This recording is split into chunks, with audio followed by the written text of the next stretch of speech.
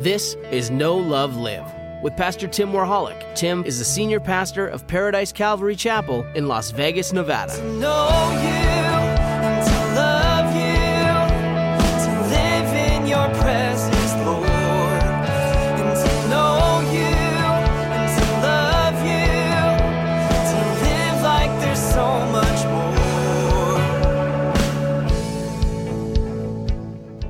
This morning I was talking about the fact that 6 things really happen at the time of salvation, when we're born again with the Spirit of God. We're sanctified, where we're once and for all set apart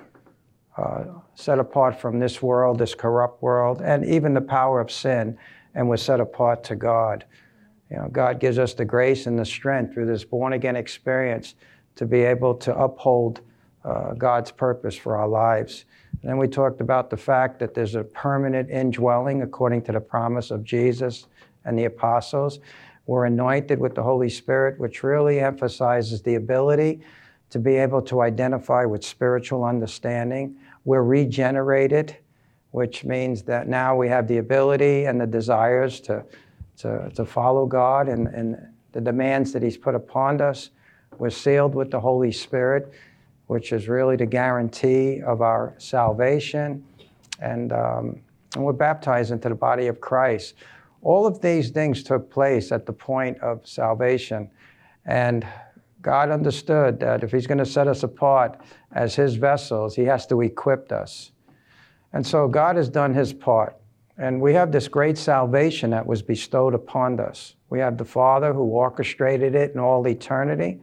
We have Jesus Christ, who went to the right hand of God as our high priest and now is interceding for us and showing mercy and grace in times of need.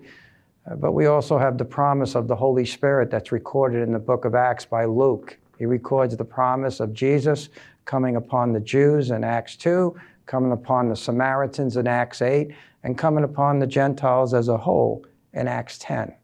Okay, so if we really get down to it and start really defining salvation, the Holy Spirit has all of us. The question is, do we have all of the Holy Spirit in the practice of righteousness? This morning I was talking about the fact in Romans 6, it's an interesting, Romans 6, 7, and 8, there's a contrast. It talks about, and it's talking about religious people or people professing to be Christians. We can either live according to the flesh or we can live according to the Spirit. A non-believer only has one option. They can only live according to the flesh. Why? Because they're in the flesh. You know? The believer can make the mistake of living according to the flesh, which doesn't necessarily mean living according to sin, but it means trying to live according to the power of the flesh and not according to the power of the Holy Spirit. Now, someone came up to me this morning after the first service and they said, you know, I haven't heard a teaching on the Holy Spirit in years. That might be true of a lot of us. And it's like, why would we not uphold the doctrine of the Holy Spirit when it's the most instrumental, you know, part of our salvation in guiding us into the fullness of the truth? And so God has done His part. We're equipped, we're complete. The scriptures talk about we've been made perfect in Christ, Hebrews 10:14. We have, God has completely equipped us for service to Him. And so the problem no longer lies with God or there was ever a problem. The question is, again, how do we conduct ourselves in relationship to this wonderful ministry of the Holy Spirit that's been bestowed upon us at the point of salvation? And so that's what I want to talk about tonight. I've had someone come up to me, you know, you kind of try to get a pulse on people over the years in the ministry, and they say, Tommy, I got no power. You know? And so you start kind of probing a little. You know, I just feel like I can't follow God, and you start trying to ask what's going on in your life, and then you start realizing that they probably haven't done something that they should have done at first when they were saved. And let's read about that in Romans chapter 12, verses 1 and 2. But I'm going to talk about all the things that we're obligated to God as far as upholding our faithfulness and our responsibility to the Lord so that we can really enjoy this wonderful life that God has given us and really enter into a relationship with the Father, Son, and the Holy Spirit. And so the first thing in Romans 12, 1 and 2, it says, I beseech you, therefore, brethren, by the mercies of God, that you present your bodies as living sacrifices, wholly acceptable to God, which is your reasonable service. And do not be conformed to this world, but be transformed by the renewing of your mind, so that you may prove what is good and acceptable and perfect will of God. He says in verse 1, I beseech you, therefore, brethren, by the mercies of God. The idea is, in light of this great salvation that God has bestowed upon us, how should we respond to this? He just talked about 9 chapters. He just talked about, 9 chapters or 8 chapters, and then he talked about Israel in chapter 9, 10, and 11. But it's a masterpiece as far as what salvation truly is. He breaks it down. He shows justification. He shows sanctification. He shows glorification. And he starts revealing, to God's people this great salvation that God has bestowed upon us. In light of this mercy and this great salvation that God has bestowed upon us, what's really the first step that we should do?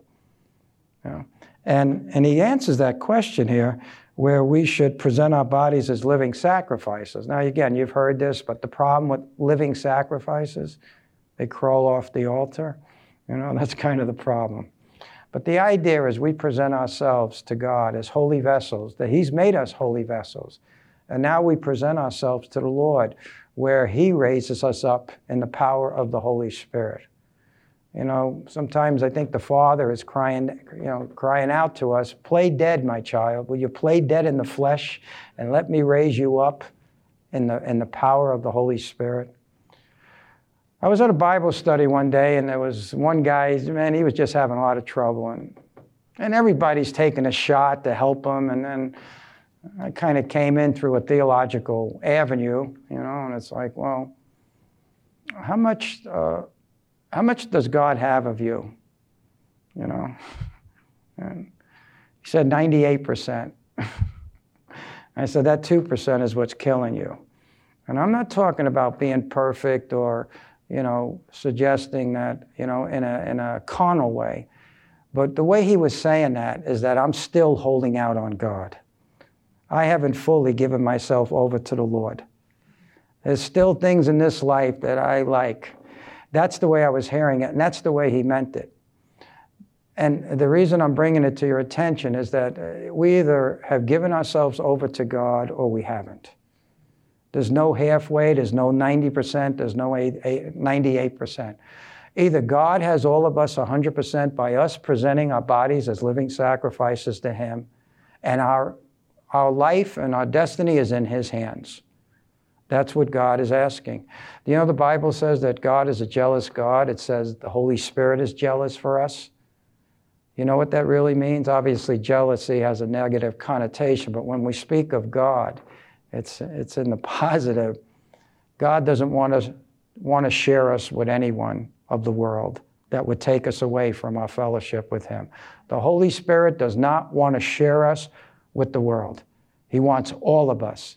He wants us to truly live our lives where it evolves around the person of Jesus Christ in a Spirit-filled life.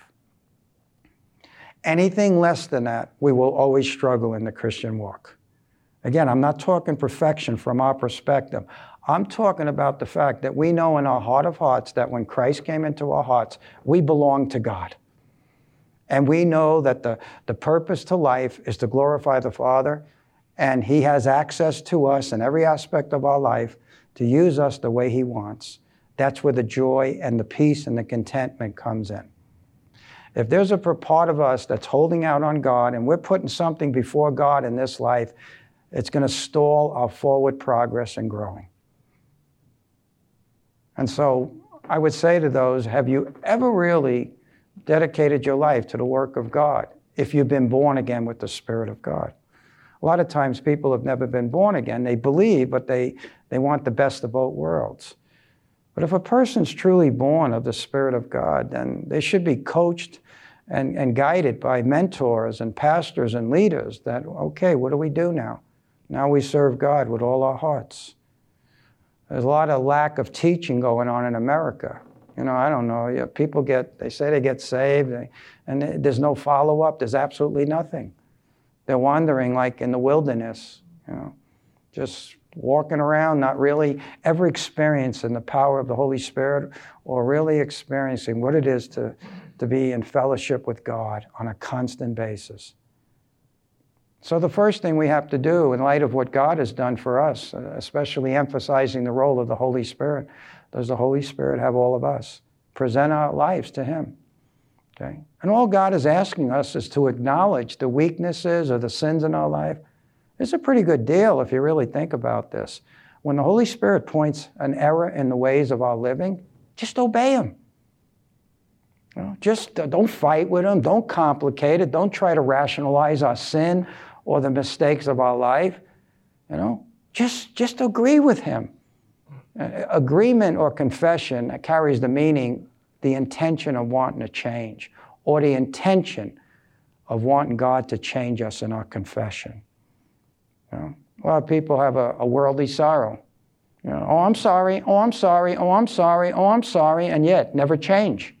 And they're saying they're sorry about the same sin that they keep committing over and over. 2 Corinthians points this out. That's a worldly sorrow. But a godly sorrow, where the Holy Spirit reveals to us that we need to change our ways, and we say, yes, Lord, thank you for pointing these things out. We got attitude in our heart, the Holy Spirit points that out. You got a little attitude.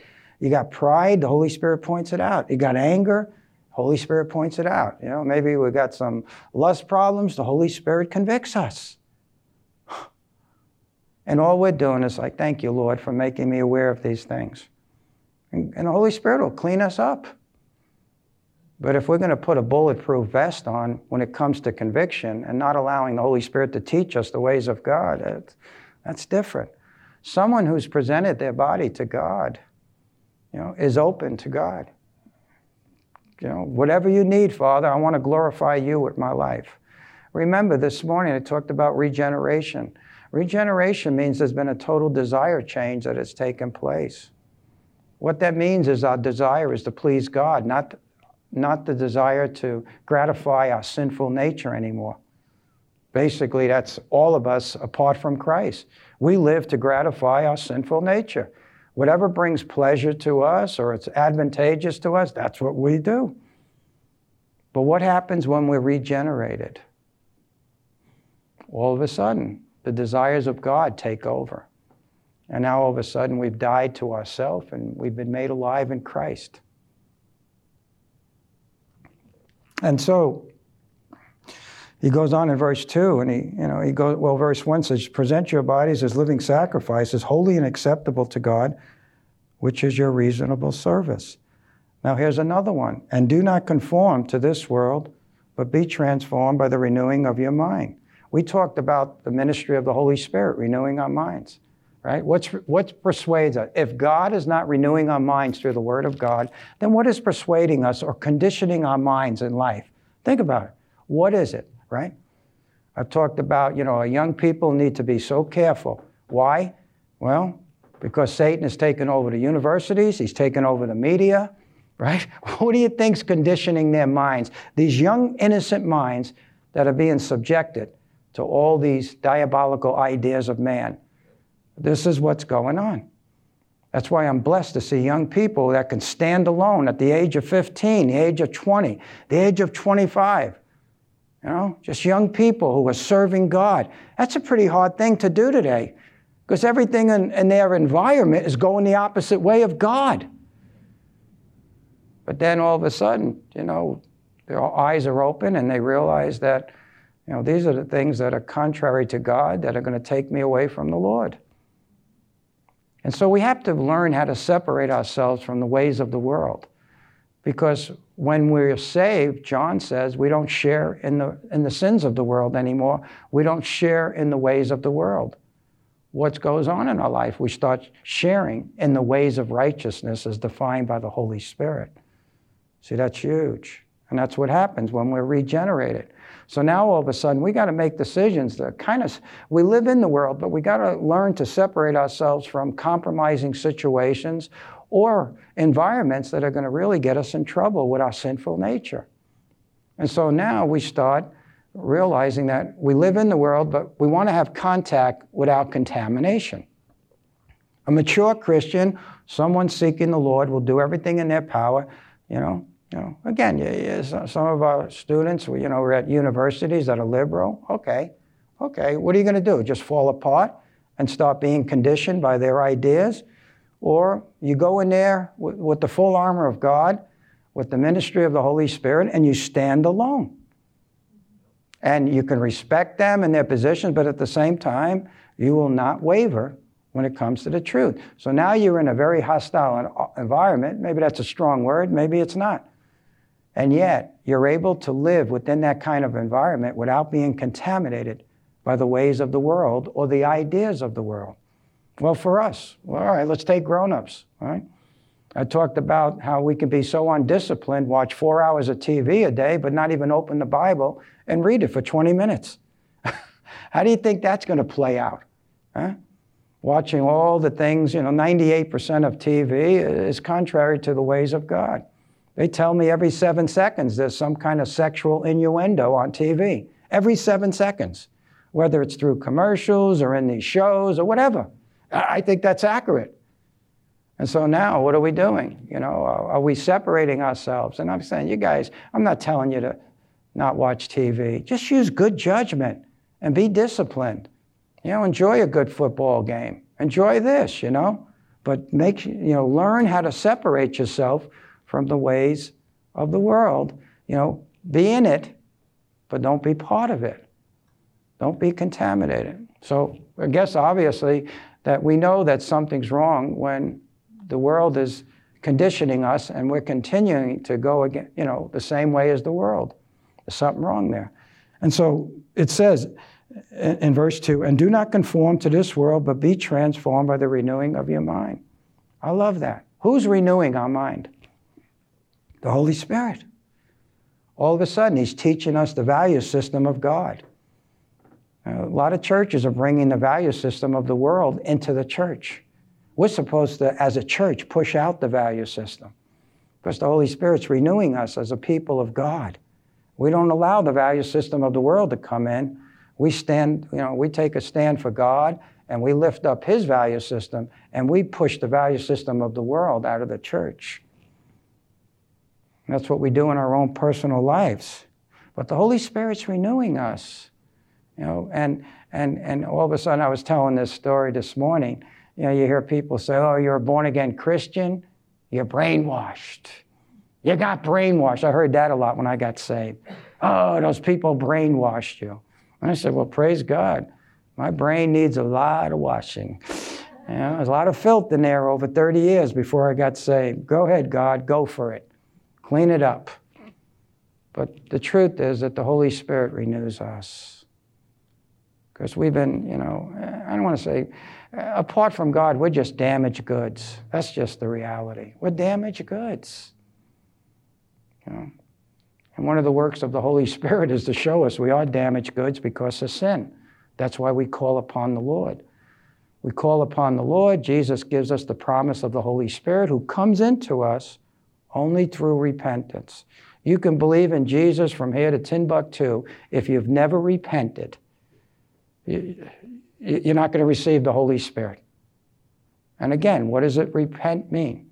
Well, to be broken and to recognize that, I'm a sinner and that Christ alone can bridge that gap. And I'm going to believe the testimony of Christ and follow Jesus Christ. That's repentance. That's when we become born again with the Holy Spirit. I was asking, I always ask this question, you ever hear people throwing that term around, born again? You don't hear it anymore, do you? That's kind of odd, isn't it? When it's pivotal to what Jesus said in John 3. Nicodemus is the only Pharisee that believed he was from heaven. And Jesus, what did He say to Nicodemus? He said, that's nice that you believe that, Nicodemus, but unless you're born again, you will not see the kingdom of heaven. And so there's a belief that falls short of saving faith. And so we have to repent. That's another word, right? Repent. That's another word missing in churches today. And so there is no fellowship with God without repentance. But for us, let me come back to the believers. A believer knows how to separate themselves. I had this girl after class one day, one of my students years ago, and she said, I'm unhappy. I said, okay, well, again, what's going on in your life? Do you hang out with Christians? No. I mean, you don't go to church. You come into this Bible college class and you don't even hang out with Christians, And it's like, no, all my friends are non-believers. What? I didn't say what. I'm just kind of being polite listening, but, I'm saying what in front of you. What? You're supposed to be a Christian. You need to learn how to separate yourself. Again, I'm not telling us that we need to hate non-believers, but we don't have anything in common with non-believers if we're fully dedicated to the work of God. We have absolutely nothing in common. And if we keep gravitating to non-believers and find more joy in hanging with them than hanging with faithful Christians, there's something wrong with that picture. There's a couple of things going on. We either need to get saved or we need to start reconsidering the way we're living and start really making a declaration to separate ourselves from the ways of the world. But we all have non-believing friends. I'm not saying, but we keep our distance in a good way where, there's nothing really we have in common or there's nothing really edifying about the relationship. I want to hang out with people where I'm edified in the faith. Is that fair? There's nothing wrong with that. I catch up with old friends, non-believers. I'm polite. They call me, and say, hey, yeah, cool, we'll talk and get together and talk about old times, but maybe try to get a gospel message in there. But at the same time, that's probably as far as it's going to go. Why? Because, we've been changed by the blood of Christ. Something's changed in us, right? You're over there going to pot parties, going to drinking parties, right? All of a sudden you get saved. And all of a sudden you go back to that party where they're just smoking the weed, getting drunk, whatever, right? And all of a sudden, this doesn't feel right. I remember, I love when a young Christian comes up to me and says, I just didn't feel right. I went to a championship wrestling match, and I used to love that stuff, but everybody's cursing and screaming, and I just didn't feel right. And I said, well, what's happening is that you're a new creature in Christ. All of a sudden now, you're starting to be sensitive to the things of this world, and you start seeing that this is not the ways of God, and I don't want to really be part of this. But you see, if we don't change this, we'll never go forward in the faith. We'll just never go forward. But a Christian knows how to change it because the Holy Spirit's tugging on his heart and continuing to convict us when we're in a compromising situation. And so that you may prove what is good and acceptable and perfect will of God. If we do these things, God will make his will known to us perfectly clear. You ever see people go through life? What's the will of God? Right? What is the will of God? Well, if you're walking in the truth, trust me, you'll know what the will of God is. Trust me. God will make it plain to us. What's acceptable, what's pleasing to him. It might not be as specific as we want with the writing on the wall or something, but trust me, we walk with the Lord. We've given him the first fruits of our life. God will make himself known to us, and he'll reveal his direction for us. And again, sometimes it's not as clear as we want to be, but when it's all said and done, we're right there where God wanted us because our hearts are right. People ask me sometimes tough decisions. Should I move to Texas? Should I join? Should I stay in the military? These are tough decisions I can't make for them. But what I can tell them for sure, if you're serving God with all your heart and the purpose of your life is to glorify the Father, you'll be fine in whatever decision you make because God does not put his children who are faithful in a maze. He'll take care of it. And all God is asking you, just trust me. If you make any decisions, it's for my glory. And it's amazing how God will orchestrate such major decisions in our life where we weren't 100% sure, but we were doing our best in the sensitivity that we had before God in our fellowship with him. He filled in the blanks because he's going to honor his son. He's going to honor those who honor his son. Let me say it that way. I love in John, around the middle of the gospel, those who honor Jesus Christ, the Father honors them. That's all he's looking for us to honor Christ. That's all he's looking for in his children. The Holy Spirit will fill in the blanks after that. And so I love that. Those who honor the Father, God will honor them. I mean, those who honor the Son, God will honor them. I once used a term, a guy got mad at me. I don't know, at a Bible study. I was like, if we don't invest in God, God's not going to invest in our life. He didn't like that. And it's like, well, all right, let me think about it. What did I say wrong? And I started to think about it. You know, I always want to be careful and maybe don't want to send the wrong message, but I think it's true, right? Even for his children. If we're not investing in God's kingdom, why would God waste his time investing in our lives? Oh, he's still got his protected hedge upon us. We're still his children, and he'll try to nudge us through conviction of the Holy Spirit. But if we don't want to change our ways, how much does God really want to invest in an unfaithful child of his? I think it's a legitimate statement. I'm okay with it. If some of you have a problem with it, talk to me after the service. But the truth is, we invest in God's kingdom. The Father in heaven is investing in our lives. I'm telling you, it's beautiful. And he loves his children who just seek his kingdom first. Amen?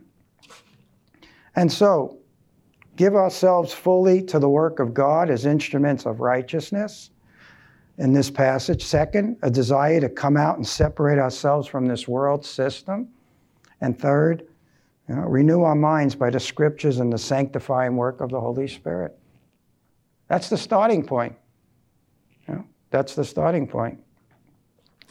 You know how many people have been going to church for years, never got past the starting point?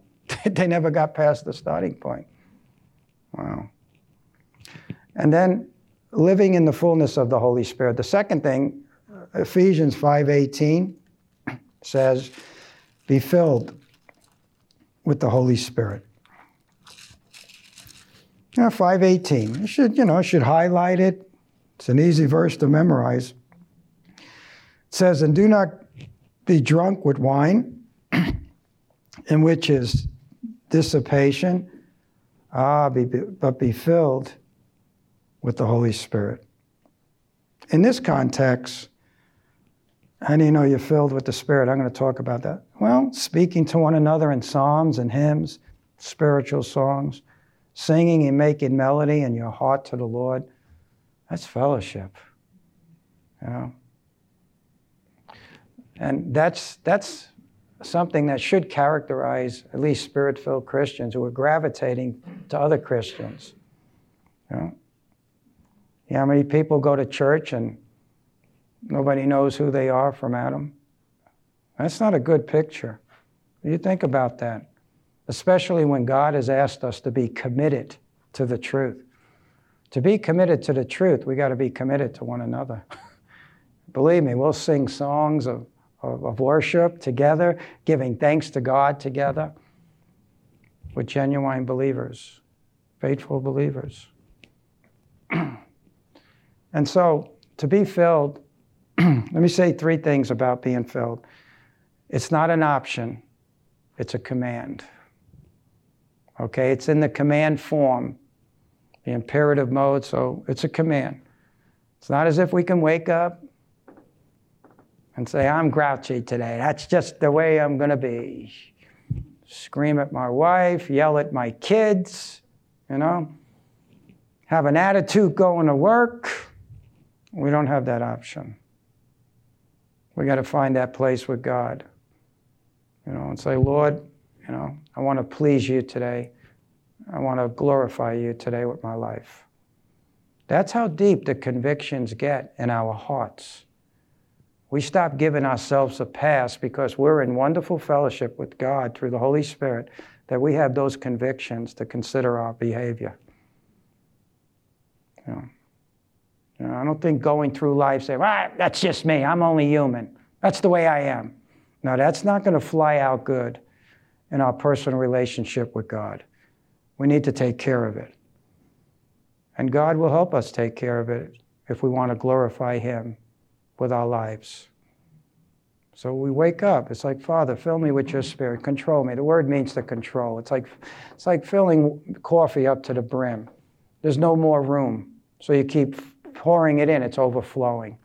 That's the idea. We're so filled with the Holy Spirit that our sinful nature has no place to operate in our makeup. That's the idea. We're filled to the brim with the direction and guidance and fellowship of the Holy Spirit that our flesh has no place to operate. You find yourself struggling and you want to change, just say, Lord, fill me in this area. Please, Father. That's all it takes. And if you mean it, I'm telling you, God is faithful.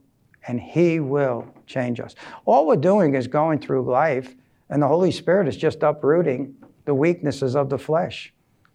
That's all the Holy Spirit's doing. He's just uprooting it if we're in agreement with God and we're living to glorify Him. It's a wonderful thing to see the Holy Spirit uproot weaknesses of the flesh. I don't care what that weakness is, what that sin is. I don't care what that addiction is. The Holy Spirit will uproot it if we're crying out to God to be filled with the Spirit and we want to glorify God. Now, I know there's some domineering tendencies in our life we all struggle with, but don't throw in the towel. Just keep coming to God and keep, knocking on His door. Ask, seek, knock, those 3 words that mean be persistent. We have a worthy cause when we're crying out to God to help us to overcome, the struggles of the flesh. You don't think God hears those prayers? He hears those prayers. And sometimes, we struggle with those tendencies, but God's working, trust me. He's working, and He's going to honor that. And sometimes God lets it linger a little bit, so we keep coming to Him. We learn how to be dependent upon Him. We don't take things into our own hands. This is all good. That's how much God loves His children. And so be filled with the Spirit. It's not an option. It's a command. And we can be filled every day. And this is the way it works. God's continuing to point out issues in our lives. We might have jealousy. He points it out. We might have a problem with anger. He points it out. We might have a problem with lust. He points it out. We have a problem with an attitude of our hearts. Holy Spirit points it out. Each time the Holy Spirit points it out, we're in agreement. Lord, change me. That's a Spirit-filled life. And second thing is that it is a repeated action. Again, we need to keep on being filled where we let God address issues in our life. Listen, we could be Spirit-filled in the struggles of our life. We want to change. And all of a sudden, something domineering has a hold of us. But yet, we're in agreement with God. We want the Lord to change us. That's a Spirit-filled person. Spirit-filled doesn't mean we're perfect. What it does mean, we're pursuing perfection in our fellowship with God. And the Spirit-filled person will acknowledge issues that are not becoming before God. That's a Spirit-filled Christian. Now, a person who's not Spirit-filled, so I sin once in a while. I get drunk once in a while. No big deal. Just a crummy attitude towards sin. That's not a Spirit-filled Christian. That's a Christian who's fooled themselves. They deceive themselves, or they need to get saved. And so the meaning of being filled is to be fully under the influence of the Holy Spirit. I always like to use this illustration because, there's a misnomer about a person who's really Spirit-filled. Because I want to talk about the evidence of a Spirit-filled Christian. Okay? You're at a concert, 3,000 people, a worship concert. Okay? Everybody's just raising their hand, praising the Lord, right? Worship, one of those leading rock Christian stars, whatever, Everybody's just pumped up with the music. Are they Spirit-filled? Maybe. Got a preacher up here preaching up a storm. I mean, he's just on fire and he's nailing it. Right? Is he Spirit-filled? Maybe. I know a lot of preachers who preached up a storm and they were having an affair on the side. You think that's a Spirit-filled preacher? Huh? The preacher's only using his gift. Right? It's a gift of the Holy Spirit. He should be good with it if he's at least halfway faithful.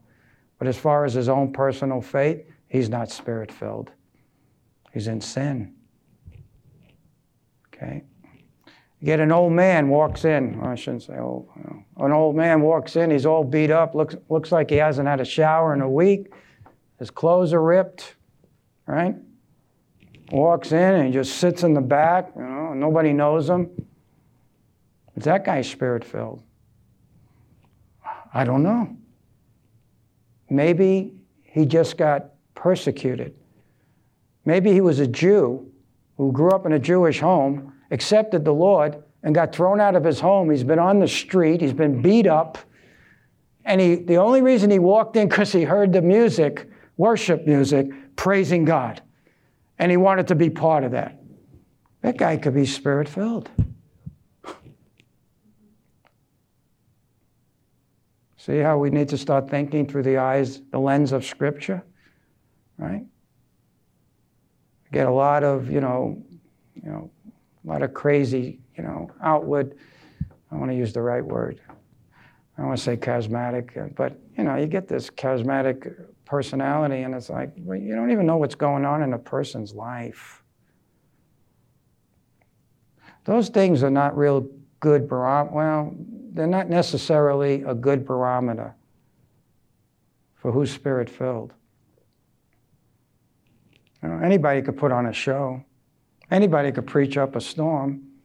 Anybody can get 3,000 people raising their hands. Imagine those 3,000 people go there, they go, oh man, this is some concert, and they're sin in their life and they go home and never change it. It goes on. You think they're Spirit-filled? It's crazy. But we got to start thinking through the lens of Scripture. We got to start allowing the Holy Spirit, to govern us and give us the spiritual insight that we need in order to line up with God's value system and not the value system of the world.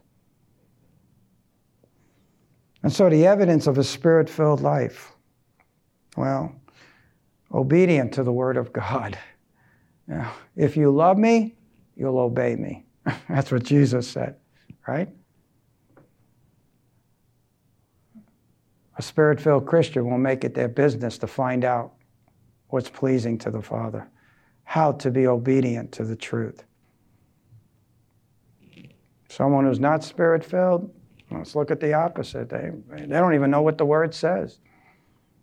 They'll end up rationalizing everything. How can you be obedient to God when you don't even have a desire to learn about God? Think about it. And so without obedience, it's impossible to be Spirit-filled. I don't care who you are. I don't care what kind of show you are putting on or what kind of dynamic person you are, communicator, or you even got your own Christian TV show. I really don't care. If you can't be obedient and submissive to the fullness of the faith, you're not Spirit-filled.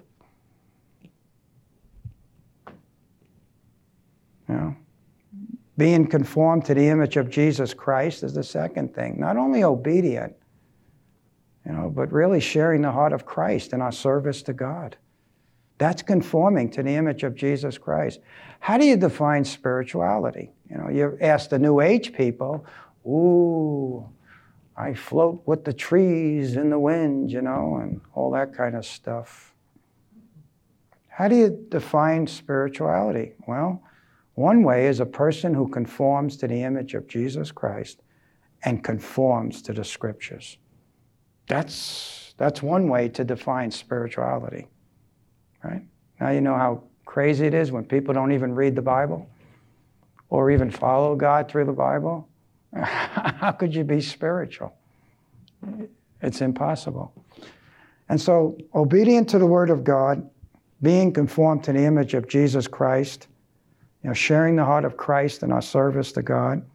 The third thing, as far as the evidence of a Spirit-filled life, it's an attitude of thankfulness, joy, and peace. Romans 14:17 says, the kingdom of God is not a matter of eating and drinking, but of joy, peace, and righteousness in the Holy Spirit. That is an interesting verse. That's one you should look at, highlight, and really meditate on. Because the reality is that when we are walking with God in a faithful way, we're going to be joyful, we're going to be at peace, and we're going to be upholding the righteousness of Christ in us. And there's going to be an attitude of thankfulness. If you go around, you're complaining about everything, right? And criticizing the boss, criticizing this, and and it's like everything that comes out of your mouth is murmuring and complaining. That's not a Spirit-filled Christian. A Spirit-filled Christian is so in love with God that stuff doesn't bother them. If we can correct something, that's fine, but a Spirit-filled Christian is so caught up in the person of Christ and an attitude of thankfulness, they ain't got time to complain. I was talking about how Satan works in churches. You know who he's using?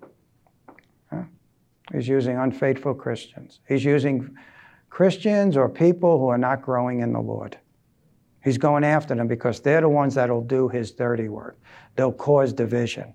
They'll gossip. They'll find fault. They'll tell the pastor, oh, nice message, and then find 5 people and complain about the pastor behind his back. That's just the nature of the sinful nature. Okay, that's what Satan is shopping around for. He only needs 1 or 2 unhappy campers in a local church to do his dirty work. Spirit-filled Christian knows how to kick that stuff out and knows how to maintain the unity in the body of Christ. Doesn't mean everything's perfect and everybody's agreeing with one another. But unity is based in the love of Christ, not in the fact that we all agree with one another. Okay? That's a big difference. A Spirit-filled Christian will do anything to keep the unity of the church that God has already given us. He'll go out of his way to be a peacemaker. But a Spirit-filled Christian will just have the joy and the peace of God because he's walking in the righteousness of Christ. I'm not talking about sinless perfection. We're pursuing sinless perfection, which will never happen. That's why we're going to be given glorified bodies. But nevertheless, we're pursuing these things. The fourth thing, the heart, our heart is desiring to be more like Christ. Amen? Our hearts are desiring to be more like Christ. The fifth thing is that we're patient in affliction, persevering in hardships. This is a powerful ministry. This is probably one of the best tests of a Spirit-filled Christian. Persevering in the midst of adversity.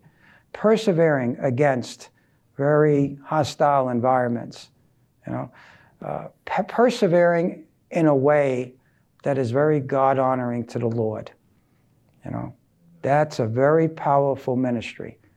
We have hardships, we have tribulation, we have bad circumstances, but we're not wavering in the path of righteousness, continuing to uphold the witness for God, a reflection of Jesus Christ. That's a Spirit-filled Christian. Someone who's not Spirit-filled, first sign of trouble, I'm done with this stuff.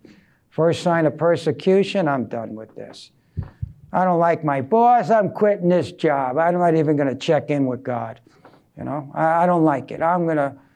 That's not the way this works. A Spirit-filled Christian, I wish I had a better boss. But you know what? Persevere. Who knows? Maybe there's something down the line where I might share with him or, we got to start thinking again with the mind and the heart of God. That's what's going on with a Spirit-filled Christian. And that's why we endure. Why do we endure? Because we want to honor God. We don't want to honor ourselves. We don't want to give in to the desires of our flesh. We want to honor God. And we know that sometimes we have to persevere through the worst of times because we know it's God's will. That's a Spirit-filled Christian. We have a strong awareness of how our actions affect others. You know, we're in public. People know us as Christians at work. They're waiting for us to take a fall or to make a mistake. Say, you Christians are all the same. No, we got to live above reproach. A Spirit-filled Christian is very concerned about how their witness is playing out in the minds of non-believers. We're concerned. You know, we don't want to cop an attitude. We want to have patience with people. You know, I mean, people can, pull our buttons, right? It's not that hard, is it? What are we going to do? Fly off the handle? Or we're going to be patient with it and consider the fact that I need to maintain some kind of effective witness for God. And who knows, maybe down the road that person's heart may be softened because I conducted myself in a God-honoring way. And maybe the door will be a little wider open to share Christ with some credibility. You know? But we need to, 1 Corinthians 9, a wonderful chapter where Paul says, I became all things to all men without compromising the truth. Why? Because he had one thing on his mind. He wanted to gain a hearing for the gospel in the hearts of people. That's a Spirit-filled Christian who's thinking in such a manner. Rules and regulations can't bring us to this kind of understanding. The Holy Spirit can. The Holy Spirit goes deep with us about the ways of God. And all of a sudden now we become a slave to all men. We submit to the consciousness of all men, again, without compromising the truth, because we want to win their hearts to Christ. That's a Spirit-filled Christian. Being faithful to the gifts that God has bestowed upon us. God has given us all different gifts. And one way to show a Spirit-filled life is we're faithful with those gifts. God's given us the gift of evangelize. Be out there evangelizing. He's given us the gift of mercy. Go to hospitals and visit the sick. He's given us the gift of helps. Be serving the church with that gift of helps. He's given us the gift of teaching. We need to be faithful and disciplined in the Word of God so we can teach properly. See how this works? All of us are given different gifts. And we've got the gift of encouragement. Make sure we're in fellowship because that gift can only function properly in the presence of many people that you're encouraging. Again, all of these, we have to be faithful. And so, somewhere we learn what gifts that we have, and I know where our effectiveness is. And so I can't be, I have the gift of teaching. I can't be tied up in a closet somewhere, where nobody has access. I mean, that's just, that's just useless. But you make sure that, and you ask God to open doors and make sure you're in a place that you can use your gift. For the gift of encouragement, you make sure you're at Bible studies or at church, because that gift is really a miraculous gift. We should all encourage each other. But the gift of encouragement, you're around these people, you get so encouraged so easily. It's a gift. You get people like that around you, right? You get so encouraged in the faith, But we should all be pursuing encouragement. And then, finally, look at Galatians 5:22. Galatians 5:22. I know you're familiar with this one. This is good. But the fruit of the Spirit is love, joy, peace, long-suffering, kindness, goodness, faithfulness, gentleness, self-control. Against such, there is no law. The fruit The fruit of the Spirit is singular. But then there's 9 attributes that are defined. The idea is that all 9 should be happening in our lives. It's not as if, hey, 6 of them I'm good at, 3 I'm bad. what really it's saying, we're growing in all 9 attributes. Something is happening in our lives, through love and joy and peace, long-suffering, kindness, goodness, faithfulness, gentleness, self-control. All of these things we're growing in. Maybe some are more evident than others, but the fruit of the Spirit, that's probably the best test for a Spirit-filled life.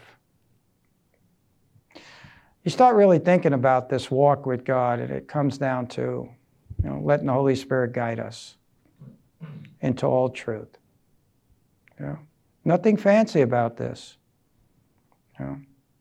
And it's amazing how effective we become when we just do the simple things of the faith. Obedient, submission, faithfulness, fellowship. Let me say a couple other things. I know I don't want to run too long here, but the motives of a Spirit-filled heart, we're motivated by our desire to please God. We're doing everything for the glory of God. And 1 Corinthians 13, the love chapter, love is the basis for all our actions.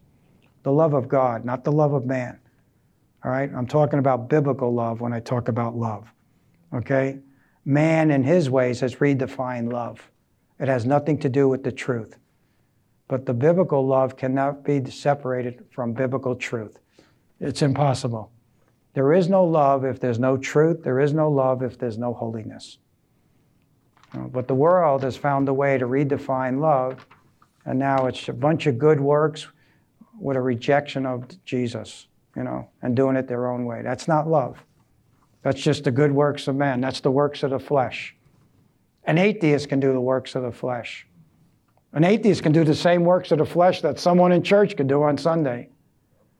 But we're called to do the works of the Spirit. That's a little different. And so we need to be commitment to the fellowship of believers. The Bible talks about fellowship. Participating effectively in a biblical-based local church. We should be committed to a local church. A Bible-believing church that's honoring Jesus Christ. It's our obligation to be committed to a body of believers. Problem with America, we're all independent. Everybody's independent. Everybody's their own boss. Nobody's submitting to anybody. Go to church and then we go home to our own little kingdom, our own domain, and we don't need anybody. That's not the way this works. That's not the way this works. And if we don't correct that, the only thing I could say is we're not Spirit-filled. We need to remain accountable to godly believers. Again, we need to use our gifts in serving others. Okay? And so, Acts 2:42, what did the early church do? They were committed to what? The teaching of the disciples, breaking bread, fellowship. I don't know, Facebook, Instagram, all that stuff, it's just separating people. Nobody's got time to meet in a local gathering. Everybody's just separated. Modern technology is destroying the integrity of fellowship in the church. I'm sorry. We use those things in other ways, but not when it becomes a substitute for what God wants in our personal lives. We need to be committed to the truth in a tangible way where we can touch one another and use our gifts for one another and build each other up in the faith. The fourth thing, as far as, our obligation, disciplining ourselves in the faith. 1 Corinthians 9:24, gaining victory over the flesh through the discipline of a Spirit-filled life.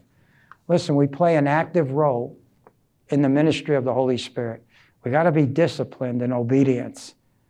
Okay? We got to let go and let God, but we need to make adjustments. Gain victory over the flesh by using every every way that God has equipped us to say no to ungodliness. I like what Romans 13:14 says, make no provisions for the flesh.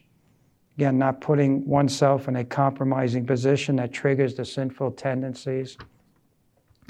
and allowing God to stretch us to the limit in order to grow in the faith. Don't walk away from trials, because that's when we grow.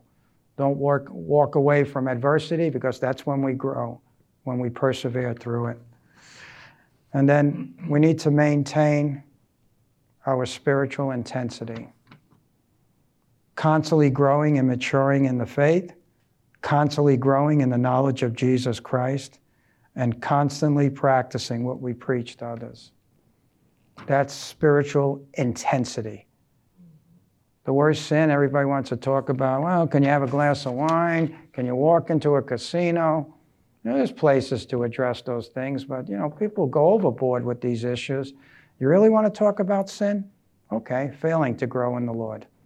That's a nasty sin that gets under the radar screen for most churches. You want to talk about sin? Let's talk about sin.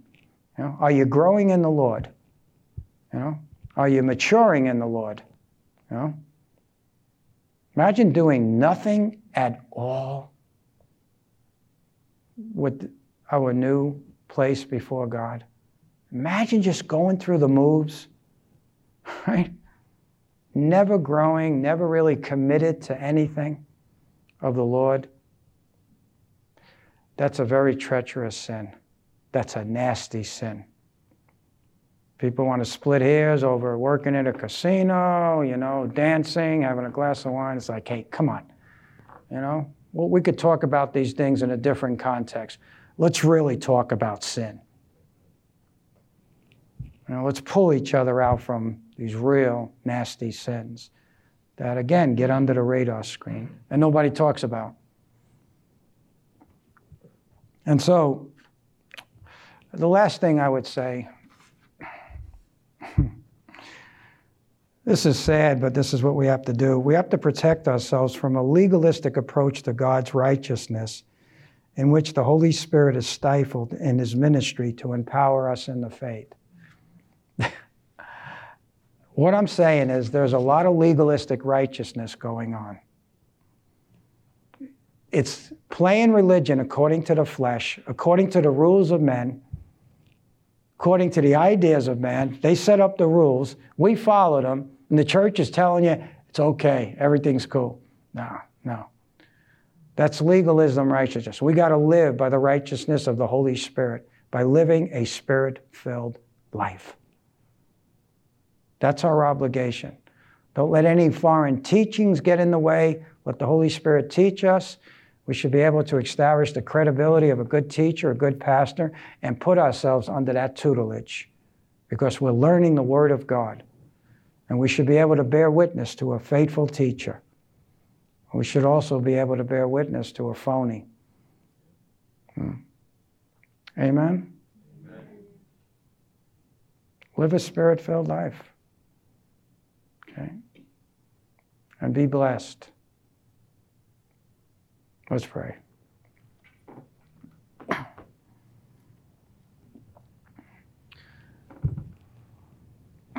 Father, we again come before you, and we do thank you, Father, for opening our eyes to the reality of truth, to the reality, Father, of and the essence of what it is, Father, to be a Christian. I pray, Father, for Calvary Chapel Paradise, that we would be a people who would be Spirit-filled.